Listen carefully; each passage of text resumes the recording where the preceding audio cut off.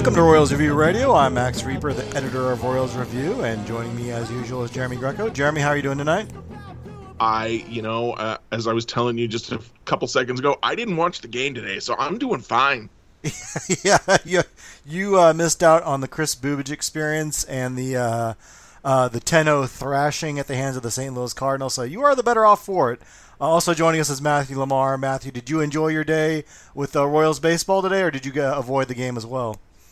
I also avoided the game. It was a busy day at work, but I was sitting next to a Cardinals fan, and he pulled up the game and was like, 5-0. Oh. This is a great game, and just was kind of like needling me. And then I said, hey, look, at least we have barbecue, and you have whatever the heck you put on the pizza. And he was like, yeah. Got him.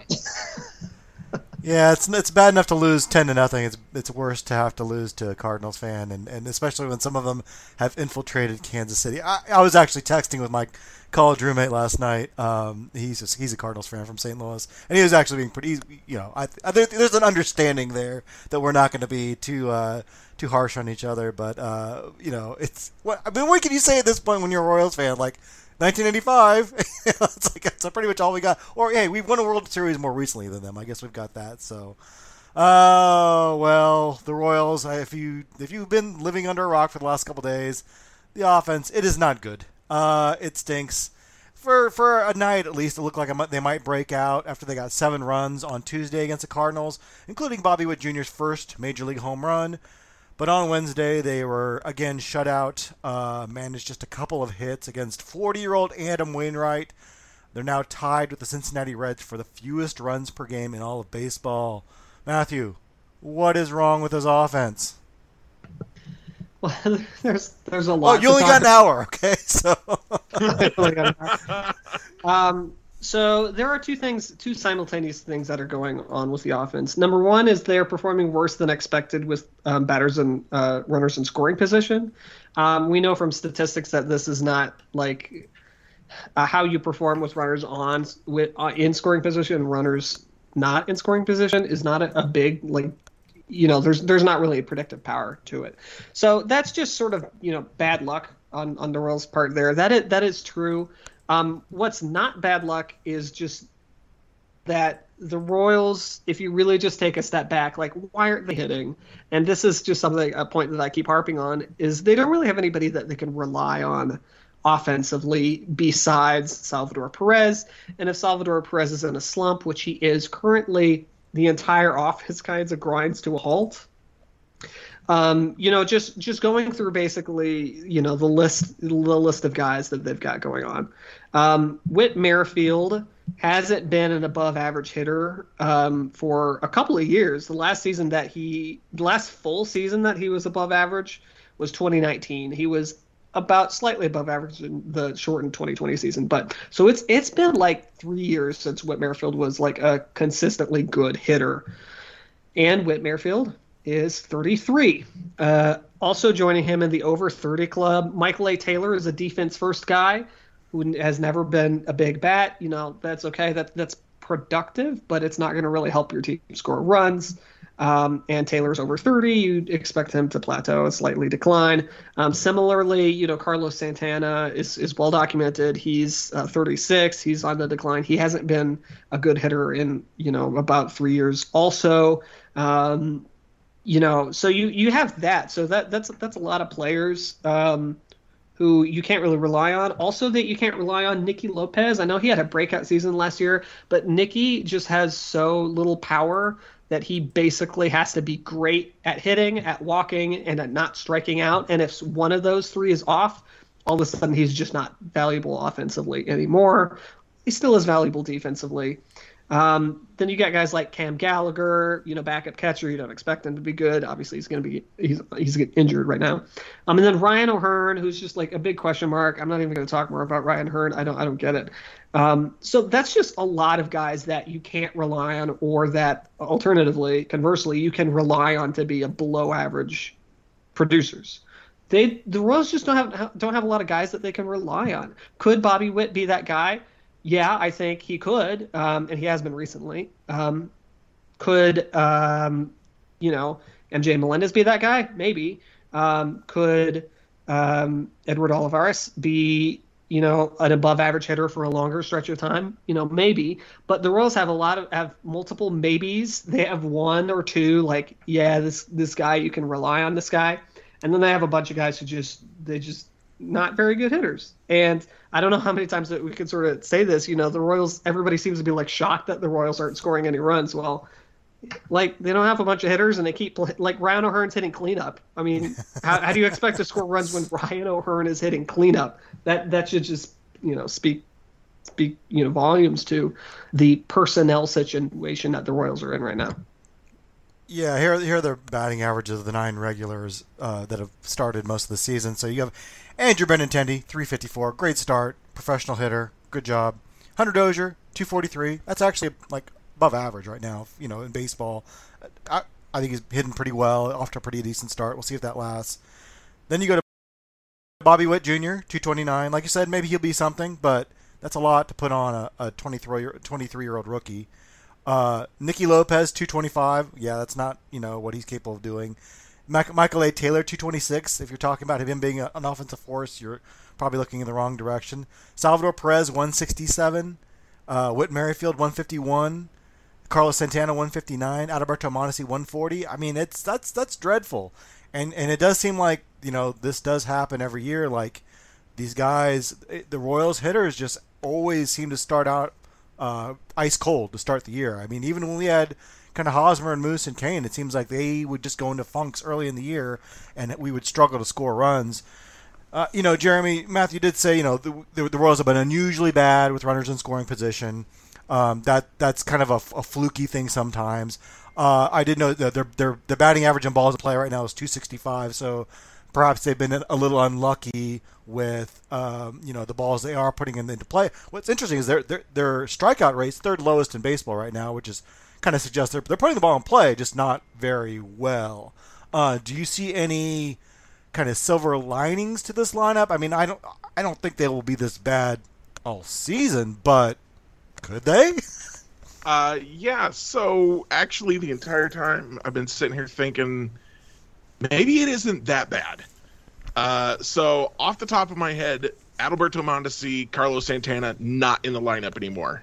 Now, they didn't get removed from the lineup for bad play. They got removed from the lineup for injuries, but Adalberto Mondesi probably not coming back this year, which is actually unfortunate because it seems likely he would have gone on a hot streak at some point, but it is what it is. He wasn't hitting. He wasn't producing. He's not in the lineup anymore. Carlos Santana wasn't hitting, wasn't producing, not in the lineup anymore.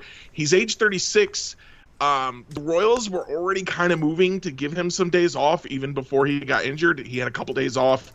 You'll recall when Salvador Perez had the blurred vision issue.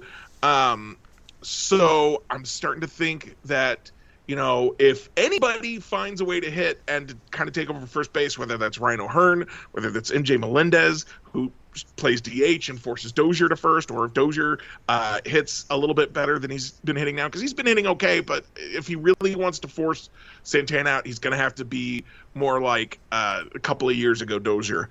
But then if any of that happens, maybe Carlos Santana doesn't come back in the lineup. And MJ Melendez already has 2 hits in his first 2 major league games.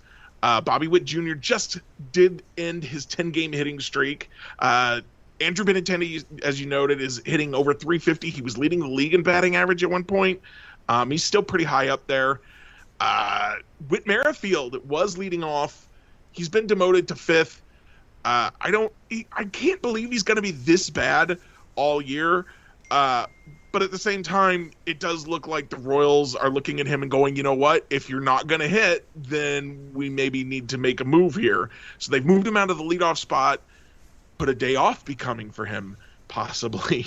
I don't know. That's hard to sell. But if they do it, once they give him 1 day off, it's easier to give him more days off.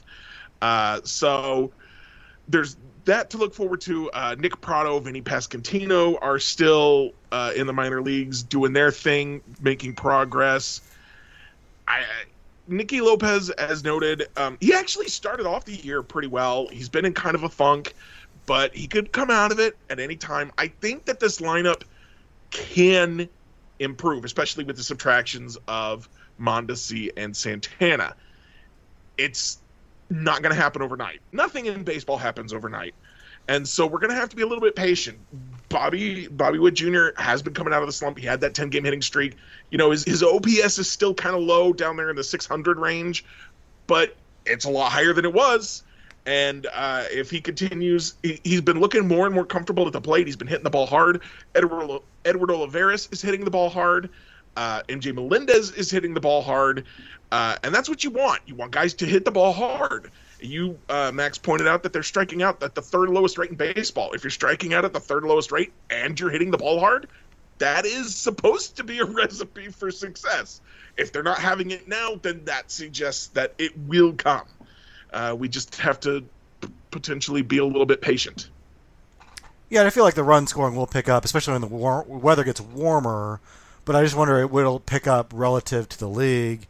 You know, and I also feel like, oh yeah, they'll have like some great stretch in September when they're way out of it, where they finish the season like 14-7, and they end up putting some crooked numbers on the board, and they're like, oh, this will carry over next year, and of course it doesn't.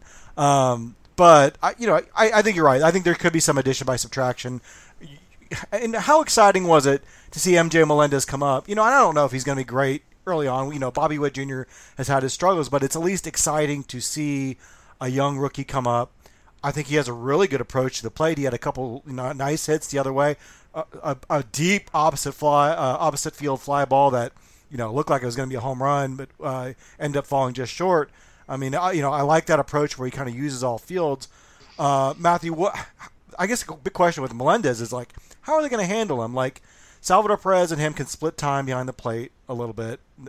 They'll get some time at DH, but Cam Gallagher is going to come back eventually. How do you handle that situation once he comes back? And what do they do with Melendez in the interim? Like, how are they going to get him enough playing time? I don't think that it's going to be that hard to get Melendez at bats. I think Perez, at some point, they're going to give him a day off, especially if he keeps slumping.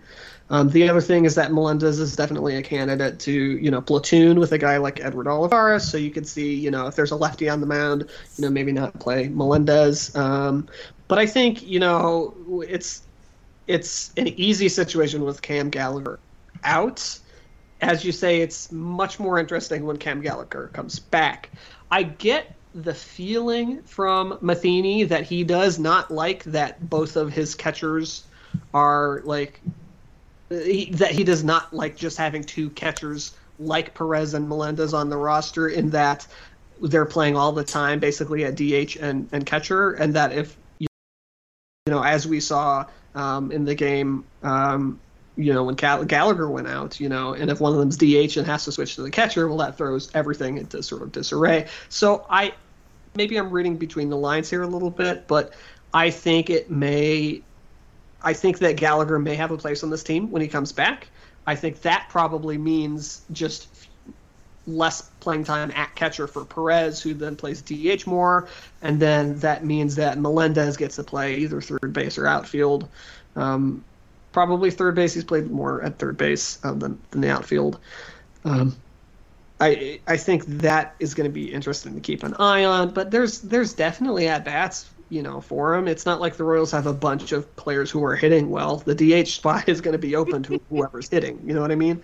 So, and if the Royals are in a position in which the DH spot is needed every day, that's a different, better problem to have. And I'm not super worried about that if that happens.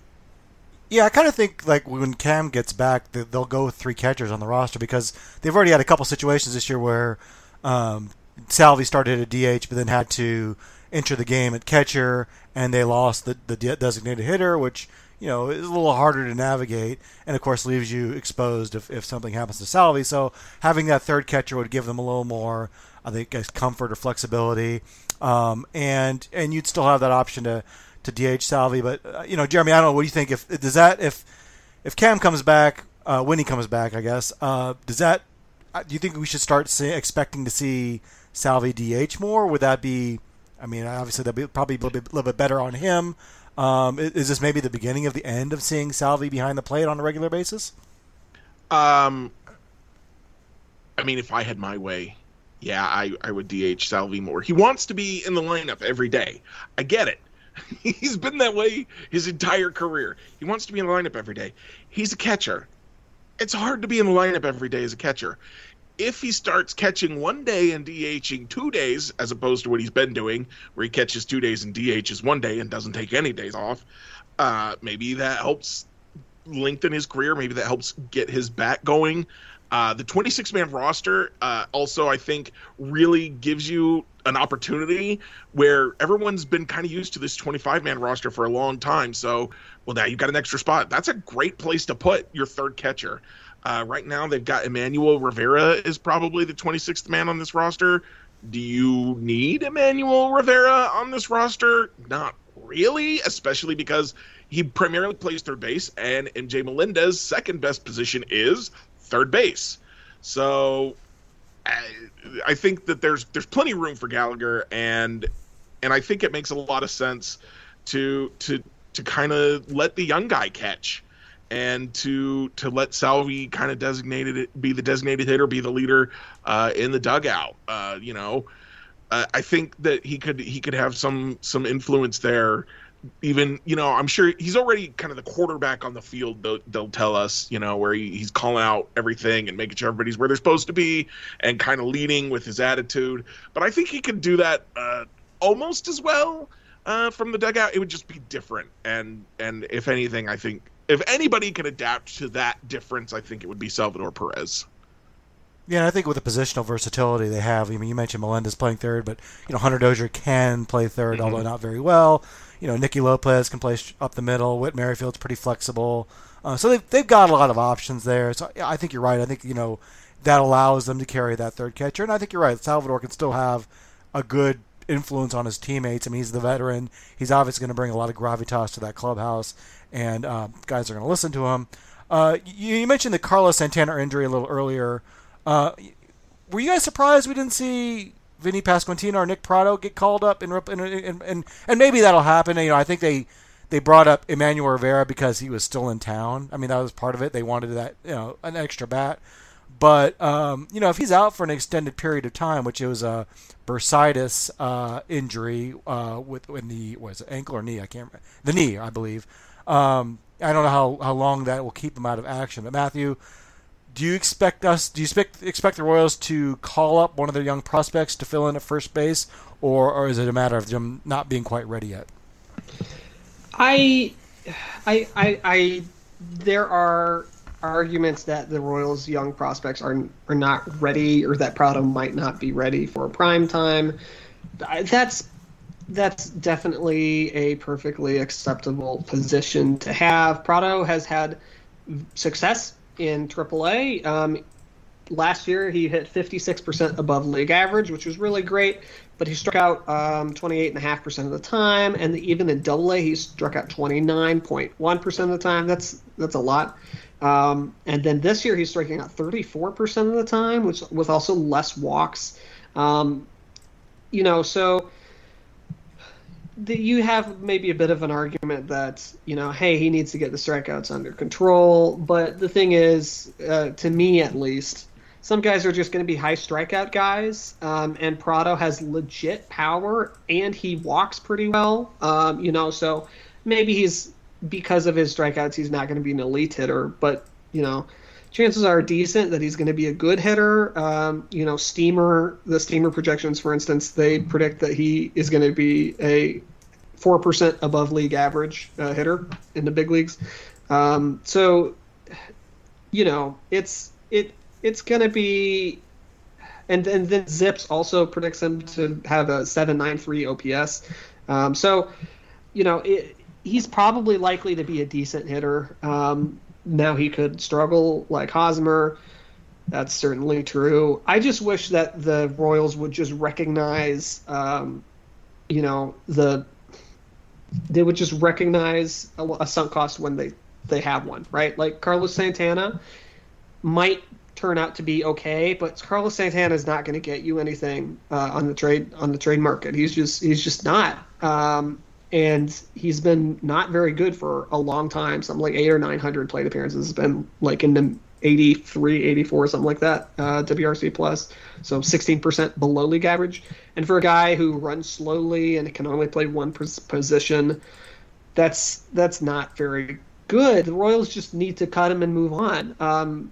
Dan Szymborski had a really good piece about what the Angels were doing, and we're seeing a couple of teams just move on from, these types of hitters that are getting paid lots of money but just aren't helping their clubs. Like Robinson Cano, like the Mets just released Robinson Cano, and he wasn't helping them, but they cut him. Go ahead. When you're in the position that you're looking at the Mets and saying the Mets are acting smarter than you are, that's not good. Yeah, it's not good. So I just wish that the Royals would cut bait on Santana. He's just it's not going to happen. Like, it's not going to happen. You tried. It was a fine contract to offer him at the beginning, but he's injured now. I don't think he was injured apparently last year. He's 36. You get injured a lot more when you're 36. And yeah, I just wish they would move on. And the other thing about the Royals too is maybe the Royals want to be protective of Nick Pratto, right? But the other thing is they have two options. They have Vinny Pasquantino, who, while he's not on the 40-man roster, that could easily be solved by shifting Mondesi over to the 60-day injured list and opening a spot for Vinny. Vinny Pasquantino, his batting average is .303. He's walked 16.7% of the time. He's struck out 11.5% of the time. His isolated power is .289. His WRC plus, which again is 1 point or above or below, is better or worse than league average by 1%, is at 167. Okay, this year is in AAA. He's just hitting the crap out of the ball. And last year his WRC plus was 153 in AA, and in High A it was 154. And then we played in Rookie in 2019. It was 152. Like, he's just hit all the time. And if you're thinking to yourself, hey, we still believe in Pratto, try Vinny out. I mean, the minor leagues bear it out, and if he struggles, then you can send him back, and you have your quote unquote, better prospect still there that you haven't messed up his, his development for. So I really do think that I do wish that the Royals would bring one of them up. Now, I say this with the caveat: we're recording this on Wednesday evening, as we usually do. Nick Pratto was taken out of the game at Omaha tonight. I haven't seen that he was injured, so that might... Oh, okay, so Minda said he was hit by a pitch in the head in the first. Okay, so... Yes, false alarm. But props to Minda, who's a contributor, and Omaha Storm Chasers photographer. So she's really good. So, yeah, false alarm. But I did see that, and I was like, oh, this is happening as I'm speaking. So... But yeah, I wish they would bring one of them up. I just, they need it goes back to the beginning. They need better hitters. Santana's not it. Pasquantino might be it. Why not try him out? You're clearly not going to win a bunch of games here. Yeah, Menda's good for hug watch whenever someone's about to be promoted. Usually there's some indication in the Omaha dugout. She's usually good about giving us a heads up on that. Jeremy, is it time to see Vinny or Nicky at the big league level, and is there one that you prefer to see up before the other? So the first thing I want to note is that Carlos Santana, the way they were talking about his injury was that they don't seem to think he's going to be out for very long. They just didn't want to be lacking that roster spot for however long that was going to be. It was going to be more than a couple of days, but it didn't sound like they expected it to be like a long-term thing. So I feel like maybe they don't bring up Pratto or Pasquantino in that case, because they're like, well, they'd only be up here for a week, and then we'd have to demote them again, regardless of how they played, and we don't want to get into this whole, like, Rich Gannon, Elvis Gerbach thing. That's old football reference for anybody who's old like me. Where the guy who was there comes back, and you say, well, the substitute was better, and then they don't want to swap him out. So I think that's probably why they haven't brought him up yet. But at the same time, the Mets situation, I look at that again. They cut Robinson Cano. They owe him $40 million this year and next year. That's how much money they owe him. And they cut him. They said, no, it's not working. You're not hitting. we've paid you the money regardless. You're not hitting. We're not a better team with you. The money's gone, so goodbye. And I wish the Royals would look at Santana and say, thank you for that deal. You know, it seemed like a good idea at the time. I was for it at the time. I know I wasn't the only one who thought, you know, maybe he still had some life in his bat, wanted to see a professional hitter who knew how to take a walk in the lineup. But, you know, it seemed like a good idea at the time. It's not working. The money is spent. Are they a better team with or without Santana? The answer seems obvious. And so I don't think that Santana is long for this roster. Like I said, they would already work towards giving him a couple days off even before the injury.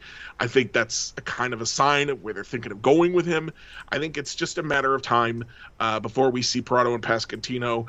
And as to which one I'd rather see, probably Pasquantino, because as Matthew notes, all he does is hit. All he's ever done is hit. Pratto absolutely had that awful, I think it was 2018 minor league season where you know, he was just bad and everybody was like, well, he's a bust, and they stopped paying attention to him until he came back last year and looked good again. So, or maybe it was 2019. But the point remains that to my mind, Pratto is, you know, he had a good year last year. He's shown some good stuff this year. He projects well, but all Pasquantino does is hit. And I want the guy, when all is said and done, is all he does is hit. That's what I want to see at first base and designated hitter. You know, it's really weird. Is they have a lot of options at first base. Like, okay, so you don't feel like Vinny Pasquantino or Nick Pratto is ready? Well, then fine. Play Hunter Dozier, who's actually hitting well, and first base is probably the safest place to put him on the field. Or let's see Ryan O'Hearn. I mean, I don't think he's going to turn it around at this point, but he's on the roster. You paid him $1.4 million. Put him out there, give him one last chance to keep his job. You know, at this point, there is not really any upside to keeping Carlos Santana on the roster. And I suspect you're right. I think it's an injury that's not going to keep him out very long. I mean, I did laugh at the tweet from David Lesky, who said something like, well, at least they didn't, you know, try to see if he could stick it out for a couple of days, not put him on the injured list, then pinch hit him on Thursday to reset his injured list clock and screw around and not have a spot on the roster for a couple of days. They went ahead and put him on the injured list right away. But, you know, even if he hits when he comes back, who's going to trade anything of value for a 36-year-old who's been bad for almost a full year now and doesn't really give you anything on defense and is making $10.5 million, which, you know, the Royals would certainly have to eat all that anyway. So you're going to have to pay that money anyway. You're probably not getting anything back. I mean, they got back a pretty marginal prospect for Jorge Soler, and he had a better track record, and he is a much younger player than Carlos Santana. I just don't see what you get for Santana. It's probably time to cut bait and move on, and, you know, like I said, go with one of those other options or call up Vinny Pasquantino and see what he can do at first base, which, by the way, he made a really nice defensive play for Omaha tonight. Check out Royals Farm Report's Twitter feed for that. But, yeah, I think it seems like it's time to move on. You know, Matthew, the Royals have been kind of baffling in their roster construction all year. You wrote about that this week. What was kind of your take on how they've constructed this roster? Well, it's a Dayton Moore special, which is to say that they're in like no man's land. They didn't go out and try to improve the roster, right? They didn't go out and do that. They didn't go out and sign a big free agent. They didn't like actually try to compete. At the same time, they did not and have not clearly made an attempt to go young, right? So if they were, you know, it makes sense to like start the season off with Santana, see if he has a hot start, you know, see what you can do. Maybe, you know, use a hot start to, you know, pawn him off on someone, maybe, you know, nothing. But, you know, they got an opportunity. He started slow. Santana's hurt, and they're still sticking with him apparently, and they're still not calling up their young players. You know, they haven't started until Mondesi got hurt. They weren't playing Isbel or Olivares in the outfield. Like, these guys with actual major league experience, you know, Isbel and Olivares, anyway, at least, you know, they haven't been even playing them until Mondesi got hurt and basically forced them to, you know, to do that. So it's just, it's just kind of frustrating especially from a hitter's perspective, right? The team is like full of old players. Like they thought that they would be competitive here, which is why they kept around Whit Merrifield and and Perez rather than trading them when they had the most value. And okay, great, now that we're here, but they're still not going for it. It's just, I don't know. And then there's the whole thing with Brady Singer, which is like he's so talented, they say, and then they start in the bullpen, and then Matheny never uses him, and then they're like, oh, we need to send him to AAA because he's too talented. We need to stretch him out.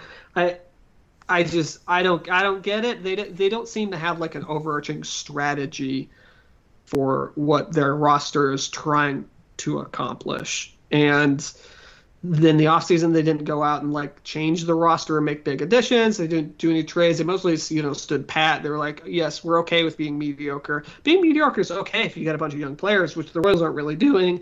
Now, maybe this is all moot, and in June, it's all young guys and Perez and Witt. But, at the same time, don't you want to get your younger players, another month's worth of plate appearances so that you have a better idea next year, what positions you really need to go and shore up? But the Royals have done this for years. Like last year was kind of like this. The Royals were kind of similar to this, like in like 2009 through 12. Like they were kind of into this weird limbo. Until like Moose came up in 2011, really, and Johnny G. Vitello and Perez, like in that August, like that was finally like, oh yeah, they're going into a youth movement, when they just kept sort of veterans around for a long time. It's standard Royals roster construction, which is just really frustrating because ultimately bad teams have a superpower, which is they could just try stuff out. And if it doesn't work, it doesn't work. And the Royals have really not done that. They could have tried a lot of things out. We could already know if Edward Olivares is a big leaguer or, have a good idea of it. But instead, they spent all this year just shuttling him back and forth on I-29.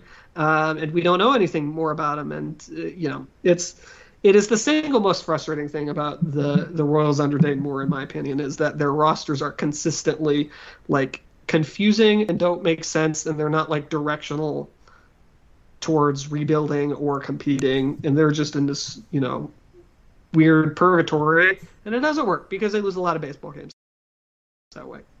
Yeah, purgatory is a really good word for it. I think it gets back to what Jeremy was kind of talking about last week with saying the Royals haven't been really transactional like they said they'd be. I mean, you're right, they've been kind of stuck in the mud, stuck in neutral, and rather than go out and try to, you see teams like the A's and the Rays, and they've had a lot of roster churn, and there are a lot of downsides to that. I mean, I think that doesn't help build a clubhouse cohesion. But at this point, the Royals really, the guys in the clubhouse right now, the ones that are going to win a championship eventually, I don't think so. Other than maybe Bobby Witt Jr. and I guess now MJ Melendez. I mean, I think those are the best bet to be on a championship team. But the rest of the guys, maybe Salvi at the end of his career, the rest of the guys are probably not going to be here in a couple years.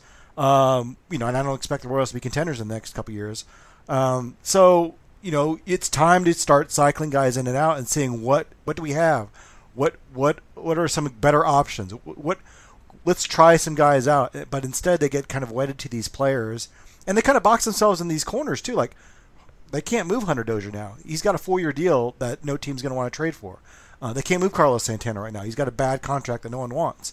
They've kind of tied themselves to Michael A. Taylor, and I think you're right. Like they've kind of, despite kind of attaching themselves to some of these players, what's the grand plan here? What did they not know that Brady Singer was going to the bullpen to start the year? What are we doing with these pitchers? And you want to be flexible, but at the same time, you want kind of an idea. What were they going to do with Mondesi this year? At first it was, he's going to be a utility player. Then it was like, nope, he's going to play every shortstop. It's like, okay, well, why? Why exactly are you doing this? So, yeah, it's been a little maddening. And I guess, if they were winning, that would cure all. But, and you say they can be mediocre. If only they were mediocre. I mean, like, they have the, second or third worst record in baseball right now. It's not good, and I think their fans are starting to run out of patience a little bit, and we'll see what they do. I mean, it's still kind of early in the season. They could still have a hot streak here, but, I feel like we've seen this story before, and as we into summer, we're going to be hoping they turn it around, but it seems like more often than not the season's kind of over by Memorial Day, and there's not a whole lot to play for at that point. Well, let's take a break right there, and I'll talk to Maury Brown of Forbes magazine, and then we'll wrap things up with Matthew and Jeremy with our Royals Review reviews. Well, joining us now is Maury Brown of Forbes magazine. He's a member of the BBWAA. He's also written in the past at Baseball Prospectus, Fangraphs, Baseball America, among others. Maury, thanks for joining us today. Well, thanks for having me. You're a great follow, I think, on Twitter. We write a lot about the business of baseball, so I wanted to have you on to talk a little bit about where kind of the sport is in terms of the business, but mostly the TV, because it seems like the question I get a lot from fans is, why can't I watch the Royals on TV? And I hear that from cord cutters because Sinclair, which owns Bally Sports Kansas City, they've taken a hard stand and with a lot of these streaming services, and you can't watch games unless you have, I think right now the only outlet is DirecTV streaming. It seems like that's kind of a problem, not just for the Royals, but a lot of teams around the league. Is this kind of a long-term problem for baseball? Why is baseball not doing more to get the product in front of fans' eyeballs?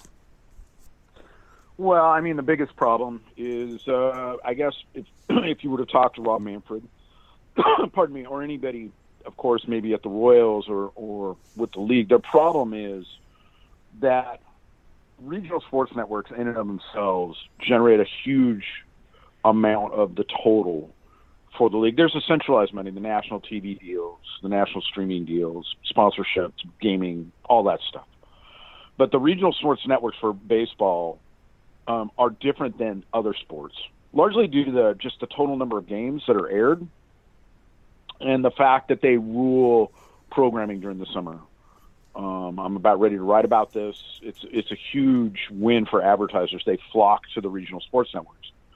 So the question is always, all right, if I'm on the Royals and I've inked a deal with Bally, how do I ensure that I don't cannibalize that? How does Bally ensure that, hey, you're going to go and do some streaming deal over here on top of all the national games and whatnot that's going on? How do I ensure that I'm getting my money's worth? And so there's that fine balance of being able to have that. The blackout policy, which is, of course, horrible, speaks to largely to the advertisers. They want to go ahead and ensure that eyeballs are completely locked on it. So if you're Bally, right, and you have a deal with the Royals, you go, okay, cool, we'll give you streaming, but you have to authenticate and say that you're a subscriber through DirecTV or however you're receiving Bally Sports for Royals games on television, and you're ostensibly just expanding, to another TV. You still have to have a subscription. So for cord cutters, it is difficult, and there is always that. I mean, look, pardon me, Major League Baseball inked national deals with Apple, NBC Peacock. They extended their deal with YouTube, and fans hate it. That gives opportunity for those that are cord cutters. But fans hate it because they go, oh, over here, now my game is blacked out. It's an exclusivity deal. And that's really the large problem. It's not like it's simulcast. It's not like if I have MLB TV and I want to watch the Royals and I live on the West Coast, that I'll be able to do that if they're on Apple TV or Peacock. So it is always this balance that they're striving to have, and nobody is happy about it. It just becomes a difficult problem. The clubs and the league want to maximize every single penny they can, so they continue to look at these things. But in doing some of them, it creates some problems along the way. No, that's an interesting point you make about, we always hear about the sagging ratings for like the World Series, but you're right. The regional sports networks seem to be doing very well. I mean, there's a reason why these content providers keep paying up to get these as you say, exclusive deals. It's because in the summertime in Kansas City, a lot of people are watching Royals baseball, no matter how bad they are sometimes. I did want to talk about the news this week we got from Sinclair. They announced in an earnings call that they would offer a standalone streaming service where you wouldn't need to authenticate necessarily with a cable provider. They did announce a price point on that at $19.99 a month. What was kind of your reaction to that price point, and what this announcement of a direct-to-consumer product, which it sounds like maybe sometime this summer, that'll be available for Royals fans in a couple other markets. What's kind of your reaction to their announcement today? I guess it's twofold for me. One, it gets back to what we were just talking about. I think that it's a good thing. It provides that ability to have it. They're not having to walk away entirely from linear TV, the bundles that they reach and how they do that. So they're still having that money, but they are offering it to people that aren't there. Price point's a little steep, but then again, I mean, this is one of the bigger talked about stories in sports. Is this idea, why don't you just make it available to me? Just that. I just want this thing right here, whatever that sports property is, whatever that team is, I just want that. And the problem with it, of course, is that if you look at how your cable bill is sliced up, everybody pays for ESPN. And if you have your regional sports network in your area on there, everybody's paying for that if you pick up a particular tier that has that. So it's possible that somebody that wants, I don't know, Cartoon Network or something that's on maybe another tier, they get the regional sports network. They don't care anything about it. I get an ACC network thing, and I'm like, I live on the West Coast. I want Pac-12. I'm paying for it. And so those packages provide that. And that gives certainty for these clubs as they go and renew. They know that money is there because they're bundled with other stuff. If you walked away from that and just offered everything a la carte, like Sinclair is about ready to do here, the sports properties would tank. I mean, it would require support from just the core fans of those teams, and that would not be the same. It would not nearly reach the same amount of revenues. In doing this, again, it is how do we reach people with the investments that need to be made to fire up the infrastructure, and then how do we make it profitable without cannibalizing our other revenue streams? So the $20 seems steep, but again, I think the reason for that is there's probably not a huge audience. And so if you're going to try and not go in the hole with the investment that takes to stand up the infrastructure for all that and make that sort of thing happen, you probably have to ask a premium for it. You'll know that you probably won't have a big subscriber base. I would expect that. But again, it's then trying to make the product available to the customers that want it. Baseball seems to be the only product that I can think of that limits its product to consumers. And it's really interesting that way. But again, it gets into those exclusivity agreements and how do they work that stuff and how does it play in, again, without cannibalizing the revenues that people are spending for other mechanisms to receive it. I think that kind of touches upon another question I get a lot is that why doesn't – so people want to watch baseball. They obviously have their own channel, MLB TV, on streaming. Why – I hear a lot, why doesn't baseball just – make all these games accessible through MLB TV, lift the blackout restrictions, expand their audience, and charge a higher price maybe. But it sounds like what you're saying is that these deals are effectively all being subsidized by other users. And baseball, it's more lucrative for them to kind of divvy it up into these piecemeal deals. Is that kind of what you're saying? Yeah, I mean that's it. On the national level, right? You would go, oh, I just want it one way. Well, then your advertising mechanisms aren't nearly the same. I can't reach a national deal with Apple. I can't reach a national exclusivity deal with NBC, or YouTube, or whether it was Facebook, or however they're, looking to do this. Again, if the revenues, and a lot of these are new revenues, right? The Apple deal, the NBC deal are net new revenues. They're not a lot, right? It's pretty, small fry compared to other stuff. But of course, it's this idea of trying to get the big players on the streaming side of things, your Netflix, your Amazon, your Apple, involved and let them try it out. And if that works for them, then you get extensions.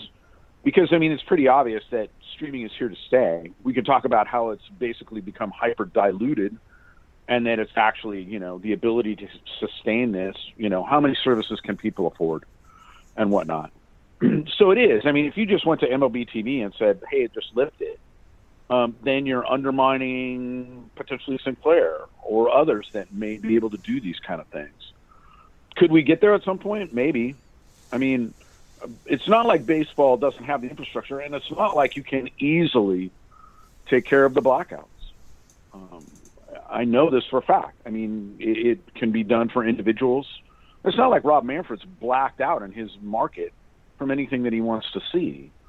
So it's easily done. It's done by geolocation, and they could easily lift that stuff.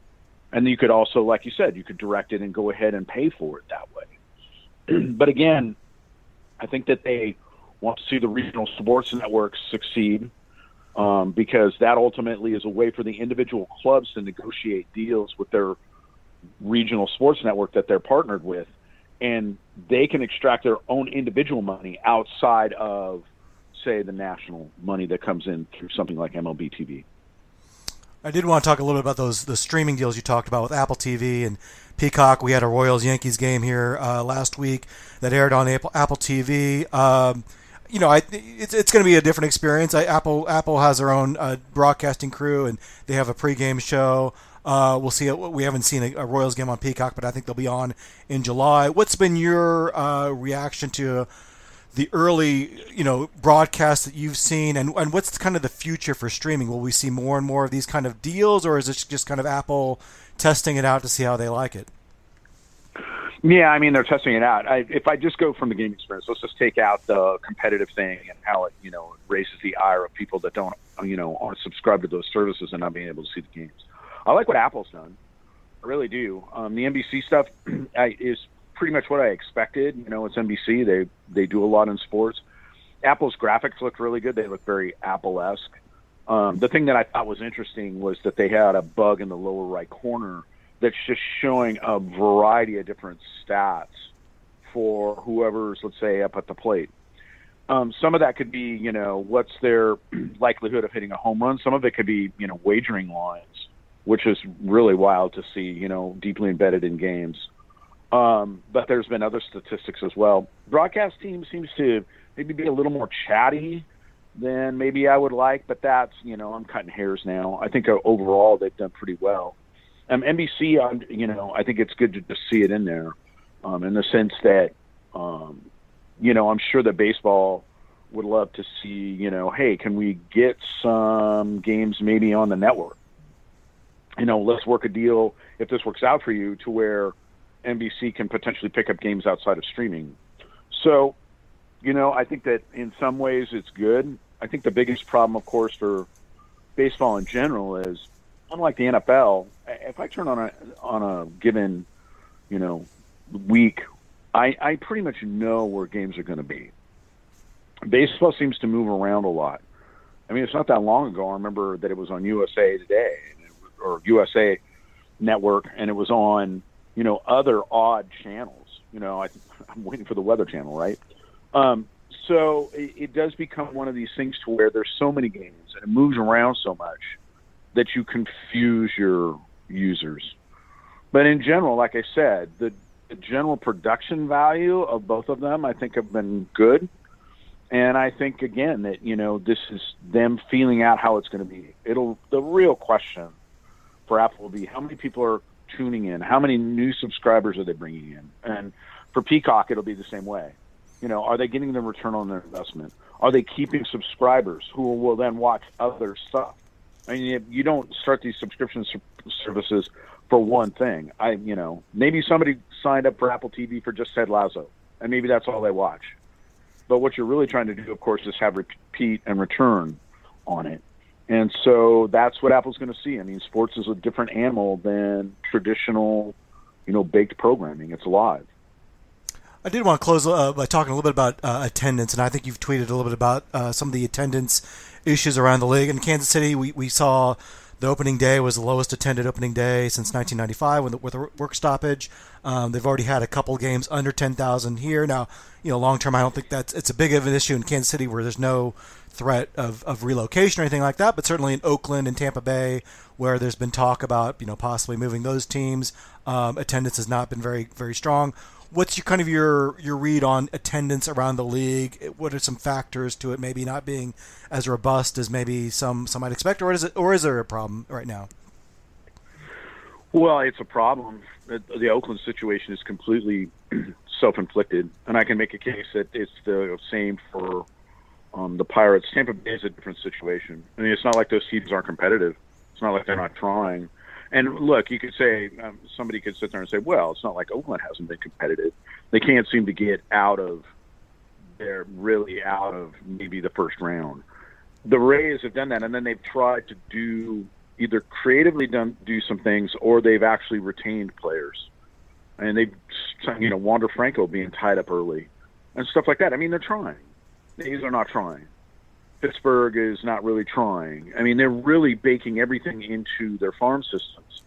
And so this turnover constantly of, living off the draft and player development, I get that in some capacity, but you don't want to live completely by it. It doesn't make any sense.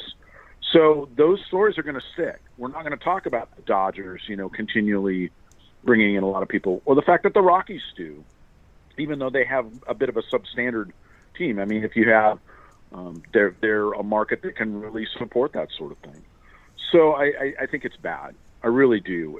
And the worst thing about it is that they're, after this lockout, it's going to be, well, we offered up a floor of $110 million. Yeah, but they also said that they wanted a cap at 180.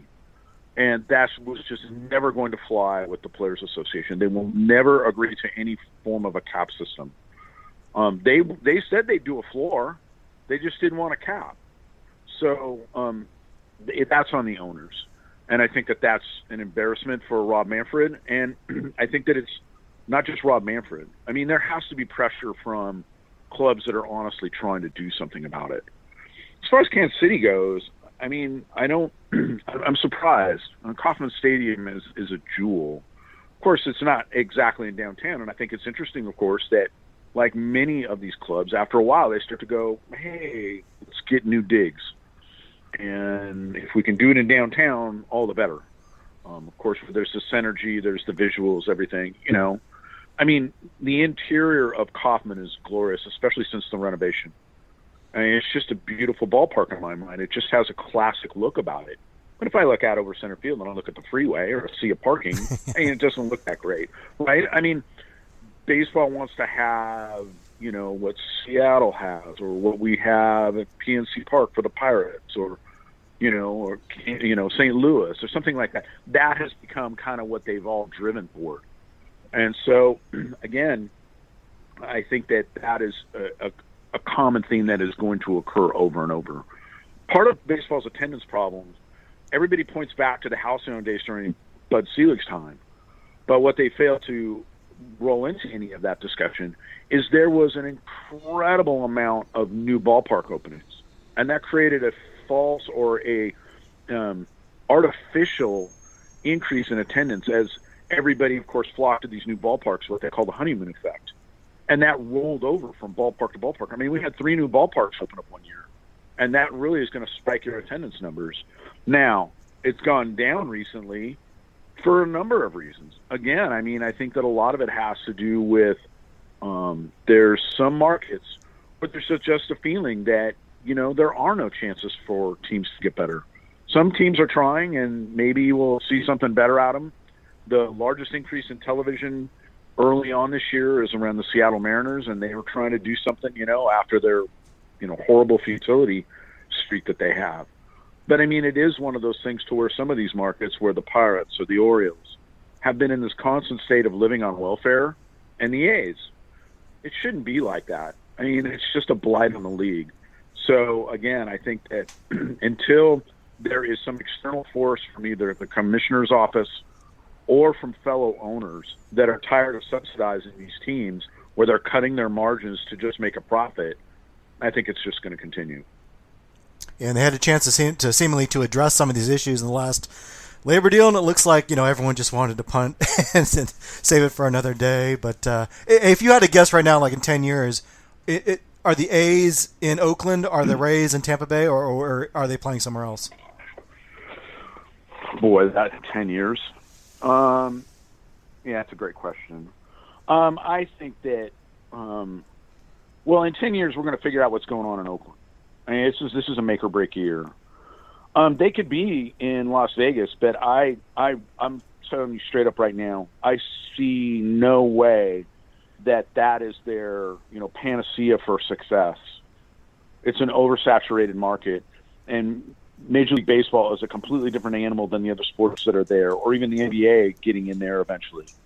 I mean, it's just a huge number of games, and people don't travel to markets to go watch event-driven stuff like the NFL. I mean, if you live in Oakland, you may still travel to Las Vegas to go watch the Raiders. You're not going to do that for the A's. So I don't know what they do there. As far as Tampa Bay goes, I think as soon as the lease is up, they'll play the same thing. But I think markets are becoming smarter. The league has stated, well, they haven't stated, there's an unwritten thing, or maybe Rob Manfred says it and it's leaking out, that there has to be some form of public subsidy. And there's a conversation that's going on when someone says, you're an $11 billion industry. Why aren't you subsidizing your own clubs? And the NFL does it, maybe not as much as they want. I mean, the Buffalo Bills are seeking a fortune for a new stadium. But again, there should be something. There should be a way to do some of this. So as long as markets continue to hold the line and not do it, then I don't know what Tampa Bay does. Maybe they stick around even after the lease is done and do like the A's have done on a yearly basis. If Montreal can kick up the money, I think they'll go there. If Nashville can do it, they'll go there. They'll go wherever someone will kick up the stadium. Because ultimately, if they can get in there and have that subsidized, it's kind of grass is greener on the other side. And I think that there's a case to be made. I mean, it's not like Tropicana Field is some glorious ballpark experience. I mean, the A's are kind of in the same situation. Problem, like I said, the difference between the A's and the Rays is the Rays are actually competitive and trying to do it. And fans, that do go see that. The A's are just poisoning the well. I think that it's self-inflicted on purpose. I think maybe they're trying to do kind of what Jeffrey Loria and David Sampson did in Montreal, which is make it so bad that they'll go, well, see, if we go somewhere else, we'll be better off. And maybe they will in their last year. Maybe, you look at the last year of the A's. If you think it's bad now, if they say we're moving to Vegas, watch. I mean, it could be historic. It could be something that we've never seen.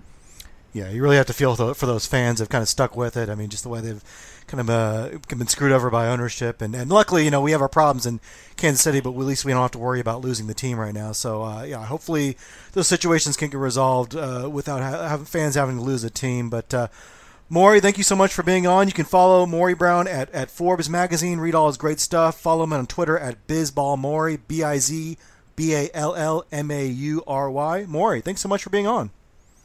Hey, thanks so much for having me. It's been a great podcast. All right. Well, we're back. And, guys, I was just talking to Maury Brown about Sinclair's announcement this week that they're going to have a direct-to-consumer streaming service for those cord cutters that don't have a cable satellite provider. But they also announced a price point. It's $19.99 a month. They're hoping that it'll be available by this summer, sometime in June or July.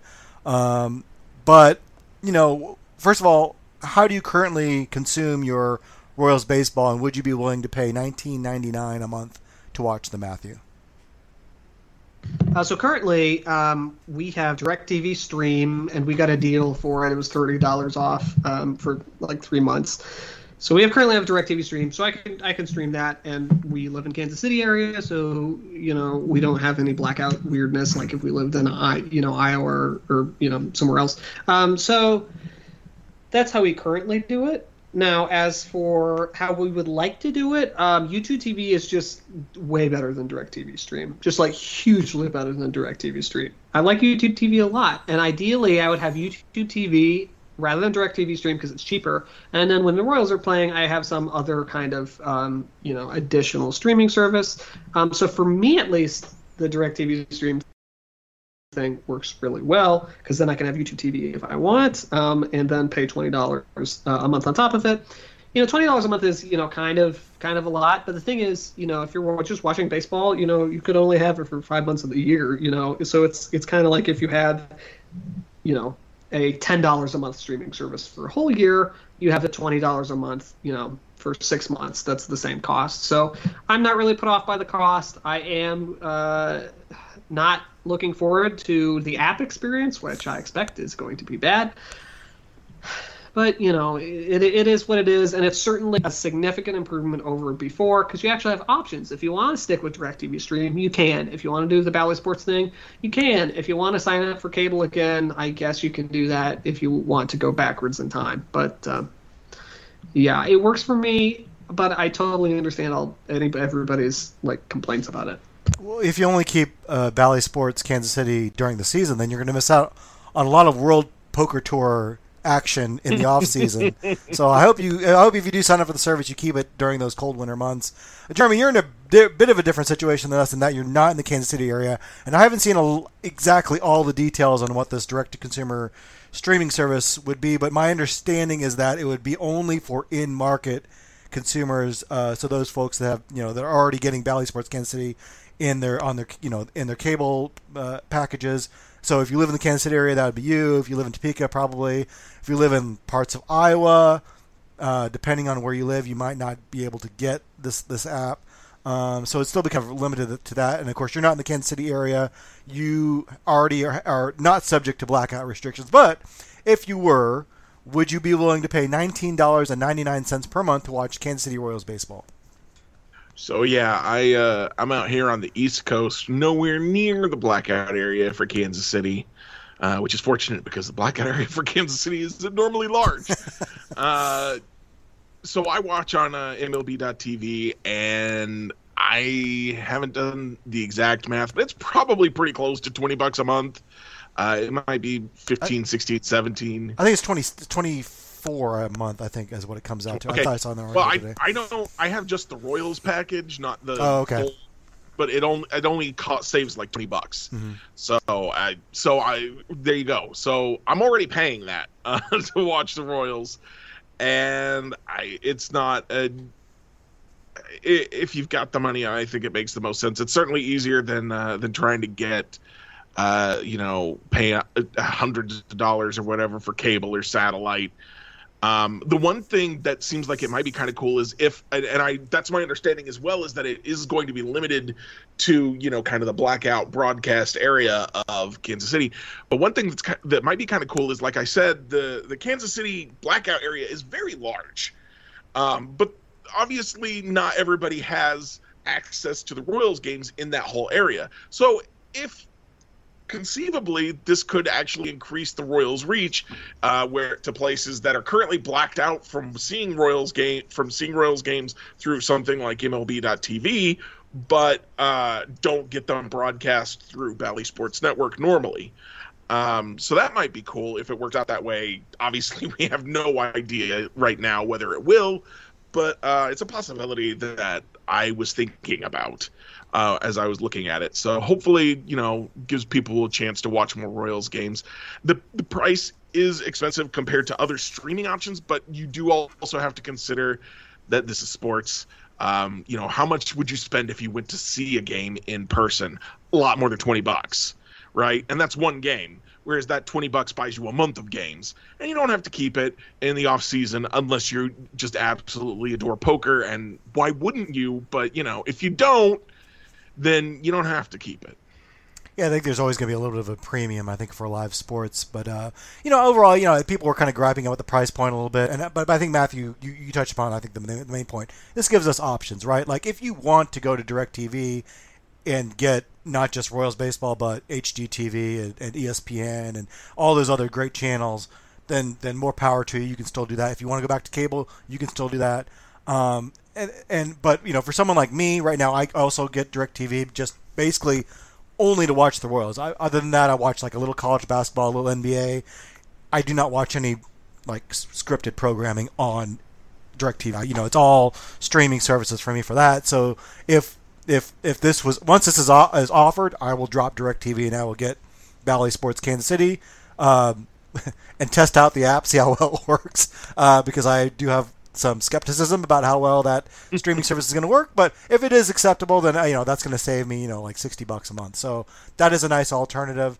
And that's one thing that does kind of irk me about when people talk about like, oh well, the prices are rising for all this stuff. Like it's going to be just as bad as cable. It's like, well, it's not just as bad as cable because now you have options. If you don't want to pay for all those things, you don't have to. You don't have to get every single streaming service.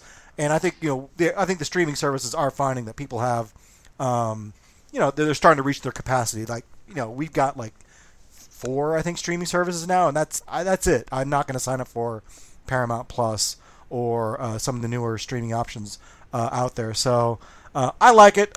For me, it works for me. I'm also a hardcore baseball fan. I don't know if like the casual fan is going to sign up for this, and if they don't have DirecTV right now and they don't have cable, the Royals are kind of missing out on that person, and I think that is a problem long term. But this, like you said, Jeremy, this will probably get at least a few more eyeballs on Royals baseball. And I don't know what the solution is for the casual right now because the casual fans don't have cable or satellite either. They've also cut their cords. Yeah. So they just don't, they're just not going to pay for it.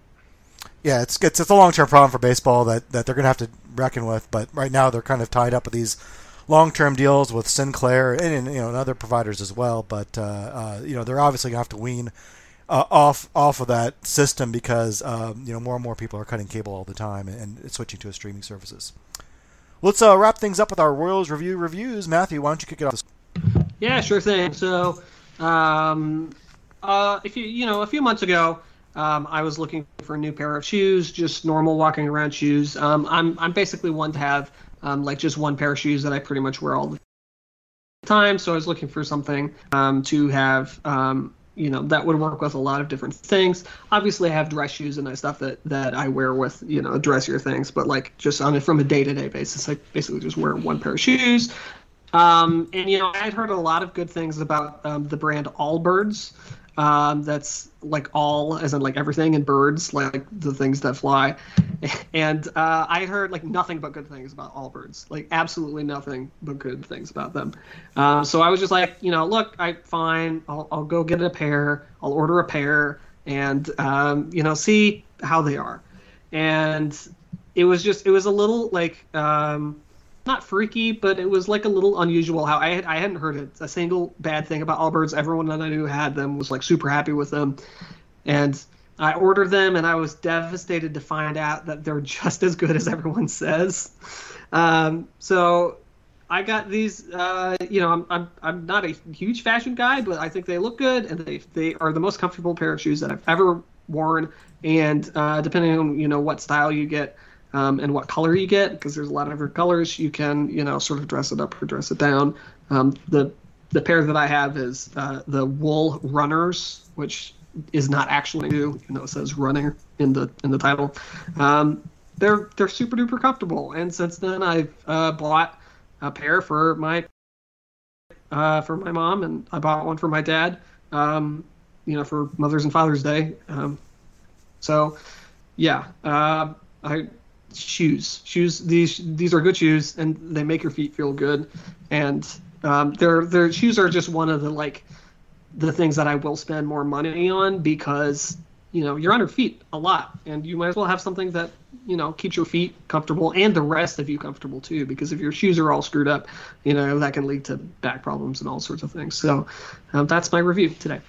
It's interesting you bring that up because I was just talking to my brother-in-law a couple weeks ago, and he mentioned how much he liked his Allbirds shoes. And I had one of those moments where the next day on Instagram, guess what? I had an ad for Allbirds shoes, which I had never looked up. I had never searched for. I think I fit the demographic really neatly. So I'm sure it was the algorithm, but it's one of those moments where you're like, oh, the cameras are listening to us. So the phones are listening to us. So, but yeah, interesting. My brother-in-law he was also equally as pleased with his shoes as well. So, Jeremy, what do you have for us this week? So, as I was thinking about this, I just realized another way that streaming is never going, well, at least is currently not as bad as cable, even with all the different options, even if you wanted to get all the different options. And that's that you only have a month-long commitment. Anytime you sign up, you can immediately cancel I'll only be stuck with a month as opposed to years. Because I canceled my Netflix account because I was like, I don't want to pay that much anymore. I'm not watching it. I don't want to pay that much. But then I remembered, oh yeah, there was that Arcane show. I want to watch that. But I've canceled it. But that's okay because it's only like 8 episodes, and I can totally watch that in a month. So that's what I've been watching lately. It is based on the video game League of Legends. I'm 3 episodes in, and you don't need to know a dang thing about League of Legends in order to watch and enjoy this show. The animation is interesting. It's very different from anything else I've seen. There's a combination of 3D animation and 2D animation that is really interesting in a completely different way from my favorite movie, Titan AE. But there's a lot of good stuff going on there. There's obviously some Easter eggs and some characters from League of Legends. And if you played League of Legends, you're going to recognize some of these characters and be like, oh, I know what they're going to be like, whenever they're in the game League of Legends. Because this is kind of set, at least as far as these characters are concerned, this is set in the past before they participate in the league. And one of the cool things about League of Legends is that they've always had a lot of lore and backstory to all of these characters. So to see that actually borne out as a television show is really kind of cool. To see them like live the lives that were just kind of told in backstory paragraphs is interesting. And it doesn't hurt that 2 of the characters they chose to use were 2 of my favorite characters when I used to play the game. But again, if you've never played League of Legends, you can still absolutely enjoy the show. There's just, as always, a little bit more for the people who have played it. And my Royals review this week is, I think, Matthew, you tipped me off on this on Twitter. An article at Rolling Stone about Mr. Beast, who, if you if you've been a YouTube watcher or you have a child that is a YouTube consumer, you've probably heard of Mr. Beast, known as that's the nickname of Jimmy Donaldson, who has become one of the most popular YouTube creators in the world with some elaborate pranks. But mostly, I think he's known for his big cash giveaways. He's a multi-million-dollar many times over, but his big thing is that he will do these elaborate stunts where he gives $10,000 to a homeless person, opens a pop-up restaurant, and gives away stacks of cash with his hamburgers. Leaves enormously large tips at restaurants.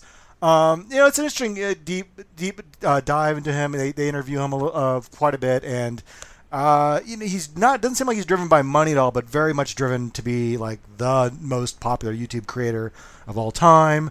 There's, I think, a little bit of a dark side in that he's been accused of not having a great work environment, some having some slurs in private. I think some of his early videos had some racist slurs, but he seems like his heart is in the right place for a lot of this. So I don't know. I had mixed feelings about it. I know my kids have watched a lot of his videos. Some of the consumerism worries me a little bit, but the fact that he's giving a lot of stuff away, I think, is a good example to set. So I don't know. I have a lot of mixed feelings. I'd be kind of curious to hear what other people think, but it is on Rolling Stone right now by E.J. Dixon. It's called Mr. Beast for Real, Inside the Outrageous World of YouTube's Cash Happy Stunt King. It has one of my favorite lines of all time in it, where it's like, where Mr. Beast says something along the lines of like, money doesn't motivate me. Like, I don't need the next biggest gadget or like the fanciest, TV or anything. Like, that doesn't motivate me. He says, as we ride around in his Tesla Model X. Yeah, and I mean, if you've seen his videos too, you know that he has nice things. Well, that'll do it for our show this week. Thanks so much to Maury Brown of Forbes Magazine for joining us. Thank you to Matthew and Jeremy for being on as usual. And thank you for listening. And from everyone at Royals Review Radio, we'll talk to you next time. Hey!